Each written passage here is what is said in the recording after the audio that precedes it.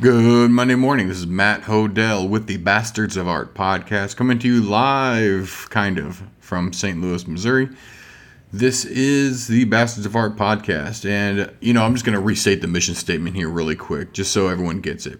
This isn't about me. This isn't about, a formula for success. This is more of like a podcast to encourage those who want to go out and do something creative, who are either already in some type of an industry at the beginnings of it, or I don't know, maybe you're already in the industry and you feel stagnant and you just kind of forgot why you started doing art in the first place. But if you do art, if you are creative in any way, if you take something and rearrange it in a way that makes sense to you and put it back in the world in a positive effort, this is the podcast for you. I'm trying to talk about, lowbrow, low approach. I'm not talking about high-end, crazy, fine art world. I'm just talking about you, your soul, your way of doing stuff, and I'm trying to help with perspective of not only positive encouragement, but kind of like a think of it this way approach, which kind of brings me to a quote that I had not read in a little while. It's from a book called Principles of Form and Design. Now, the funny thing is this book was more or less written when Photoshop 1 came out, the old boxy Mac. And, if anyone remembers that, it was like 10-minute render times just to rotate a square 90 degrees. But this book is called Principles of Form and Design, and it was by a guy named Wong, W-O-N-G. And I got this book when I was in college. I wanted it to help me with Photoshop and understanding, and it actually gave me more of an understanding of design than it did of Photoshop. But it references Photoshop a lot, which I think is cool to see how far Photoshop has come. But just in the first chapter, he talks about something very interesting, and just bear with me. I'm gonna read 2 paragraphs, and they both have to do with creativity. One has more of an intuitive creativity, and the other one has more of a critical creativity. So let me start. It says, the general introduction: marks or shapes can happen spontaneously as we explore with tools, media, substances for pictorial, textural, or sculptural effects, and in the process, decide on what is beautiful or exciting without consciously knowing how and why. We may pour in feelings and emotions during the process, resulting in a kind of artistic expression that reflects our personality in the form of our tastes and inclinations. This is the intuitive approach to visual creation. So, this first one, it talks about like discovery. Like it's almost in the rawest form. Give a little kid a paint bucket, give him some finger paint, and give him a wall, and just as he starts to create, he might see a dinosaur, or he might see a landscape of mountains. He just might see something and take that and explore that something he created.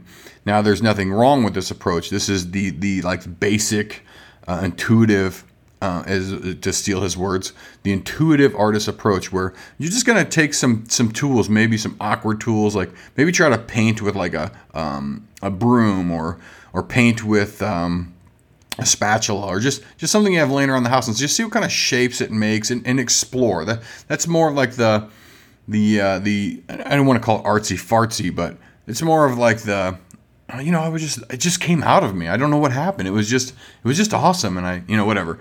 And that's great. That's cool. The problem arises when you're trying, when you have like a goal, when you have maybe even a client involved, and they want something in particular.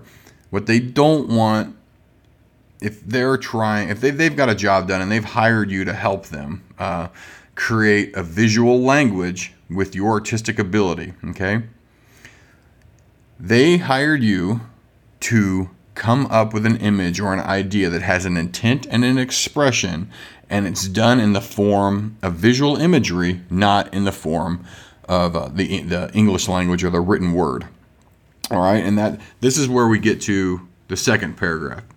And what Mr. Wong says is, alternatively, we can create having prior recognition of a particular problem that must be dealt with. When we define the goals and the limits, analyze the situations, consider all the available options, consider the elements for synthesis, or try to come up with the most appropriate solutions, this is the intellectual approach. It requires systematic thinking with a high degree of objectivity. Although personal response to and judgment of beauty, harmony, and excitement must be present in all visual decisions. So what this means to me is basically this. If I have a client and he says, I need a story to be told, let me think of a good one really quick. Okay, well, I had one just the other day. I had a guy, he basically said, look, I'm into brewing my own beer. I'm also into hiking and running. And I'm also have this particular flower that I would like to put in the design itself. And, when he presents me with a set of problems, and in this paragraph, that would be, we can create having prior recognition of particular problems that must be dealt with. So in this situation, the first thing I'm going to think of is, well, how do any of this go together? How does an image of running, an image of beer, an image of this flower all kind of tie together, right? So we have to define the goals. Well, he gave me a size that he wanted to put it on. And in this particular design, it's a tattoo. So the location of the body also has a big part to play with my composition too. I sat down with him, kind of went over what his comfort levels were, how big I could make it, what I could add to it, what order of importance all these images were. Like, what was kicking out the most? Was running more important than the beer making? Was a flower more important? So then I got to give an order of importance to all of this. Then how can we make this visually pleasing? Visually pleasing, tell the story, and really kind of help this gentleman make a visual image that shows people a small window of who he is and the intent of what he's trying to do with this particular design or tattoo or whatever. My problem solving basically went to, we need a hero. We need a main source. We need the one thing that stands out. I can't stick all three of these images together and expect all of them to battle it out. Have a beer that's the same size as a shoe, that's the same size as a flower, and no one really knows what they're looking at that point. So my recommendation was, do a big classic old stein of beer with the frothy mug and the steel cap top, and it's kind of made out of that broken up ceramic that's kind of, the glazing is cracked over time, and it's got that big strong handle. And the base is really strong. And you know what I'm talking about, that big, strong mug of beer stein. Then what I said was, let's paint a logo of the Achilles shoe. Is it Achilles? I think it is. That shoe with the wing on it. I'll have to look up who whatever Greek god that was. Anyway, we paint that as like an old style logo on the side of that beer stein. And we give it the textures as if it was painted on that beer stein. So the cracks in the ceramic glaze are also in the logo of the shoe that's on the side of that beer stein. And then we have some beer bubbling over the side, and we really kind of, create kind of a texture with the contrast of that hard ceramic mug with the steel and on cap on top. And then that soft, frothy beer that kind of comes over from the overpour, right? And then from there, we need to put this in a situation that speaks and has kind of like sets the environment up for us. So my recommendation was kind of like a 3/4 vignette with an opening to the more left-hand side, and the beer's facing more to the left-hand side. And once we create that vignette, we've kind of defined an area. And in that vignette, we can put the hops and the barley and then the flour that he liked.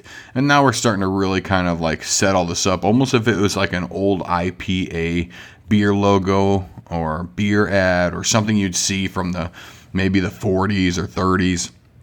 And then we create these dead spaces in between the beer can, the beer stein, and the 3/4 vignette, that dead space. From there, we can create the feeling of distance. It's really simple. All we have to do is it's almost like it's in the background of that beer stein. You can see some mountains and maybe like a little stream. It's kind of like a comeback. Like you don't see it right away. When you initially look at the design, our brain is made to see shapes first. So the first shape it sees is that beer stein, and then it sees that decorative 3/4 vignette with the hops and the flowers that he wanted. And now we've set kind of a mood for our beer stein. And then upon further investigation, we can see the mountains and the trails and maybe a little riverway, and that would help kind of tie in the shoe part of everything, In the same situation, if he was a wine drinker, that vignette we could have done with grapes, and we could have done like a landscape of like Italy or something, and then we would have done like a wine glass instead, of course. But each one spells a story or tells a story, and so I think that if you're going out and you're setting out to do something, whether it's like a mosaic of a table with some broken glass, whether it's designing an ad or designing a band logo for someone, or even a flyer for a band, or I'm trying to think of what else other people might be into, but when you set out to design something, waiting for happy accidents, I mean, you could just keep, it's like a roulette wheel, really. Like, how many times can you sit down and have a happy accident that actually, brings a story to the front that sells a message, I think it's good to do the, what this guy calls the intuitive approach, where you're just taking big brushes or little brushes and you're just trying to find shapes just by accident, like an intuitive approach. But I think having the what he calls the intellectual approach, where you're actually making conscious effort to almost defend your choices, I think that speaks a lot to me, and that's kind of how my career has gone. And the one thing he says at the end of this is, it says, it requires a systematic thinking with a high degree of objectivity, although personal response to judgment of beauty, harmony, and excitement must be present in all visual decisions. And so even after you kind of organize all your parts, organize all your players, get your hero, get your secondary, set it on a stage, figure out the atmosphere, figure out kind of the feeling you want to invoke, right? You still have to take one good look at that and say, did I create beauty and harmony? And is this piece exciting? Harmony to me is arranging the pieces so that you have the right amount of everything. And the only way I can describe this is like in a parable. If you are making soup, you don't want to overload it with garlic. You don't want to overload it with salt. You hear just a pinch of salt, or just a pinch of background, or just a, whatever, you don't want to take a chicken broth and then maybe, I don't know, how would you ruin chicken broth? Dump 3 things of tomato sauce in it? I don't see how that would taste good, So you have to decide what you're making. Are you making tomato soup, or are you making chicken noodle soup? Figure out the base. Figure out what platform you're going to start with. And then make decisions that accent that platform in a way that brings harmony and interest. So, I don't know. Harmony is kind of, to me, is just kind of the balance of all the pieces and making sure that they all support each other in a way that feels less tense. The lack of awkward moments.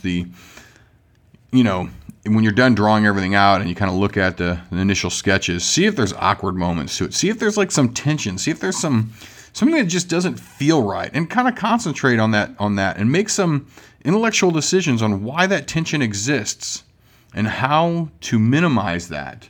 And then when it comes to, excitement, Excitement to me is some type of an explosion. So, I always think of like a pitcher getting ready to release a ball to a batter, or even the batter bearing down with all of his weight on that back heel, and his arms are just tense, and he's getting ready to pop the ball. And that moment that the bat meets the ball, that's excitement. That's power. That's, if you're going to make something, if you want to paint a dragon or if you want to paint a bird, make some type of exciting atmosphere. Make something that pops or grabs someone's attention where they're wondering what the next thing is going to be, or they're wondering what just happened. Maybe it's a reaction from some explosion, or the beginning of an explosion. When I say explosion, I mean an event that releases energy.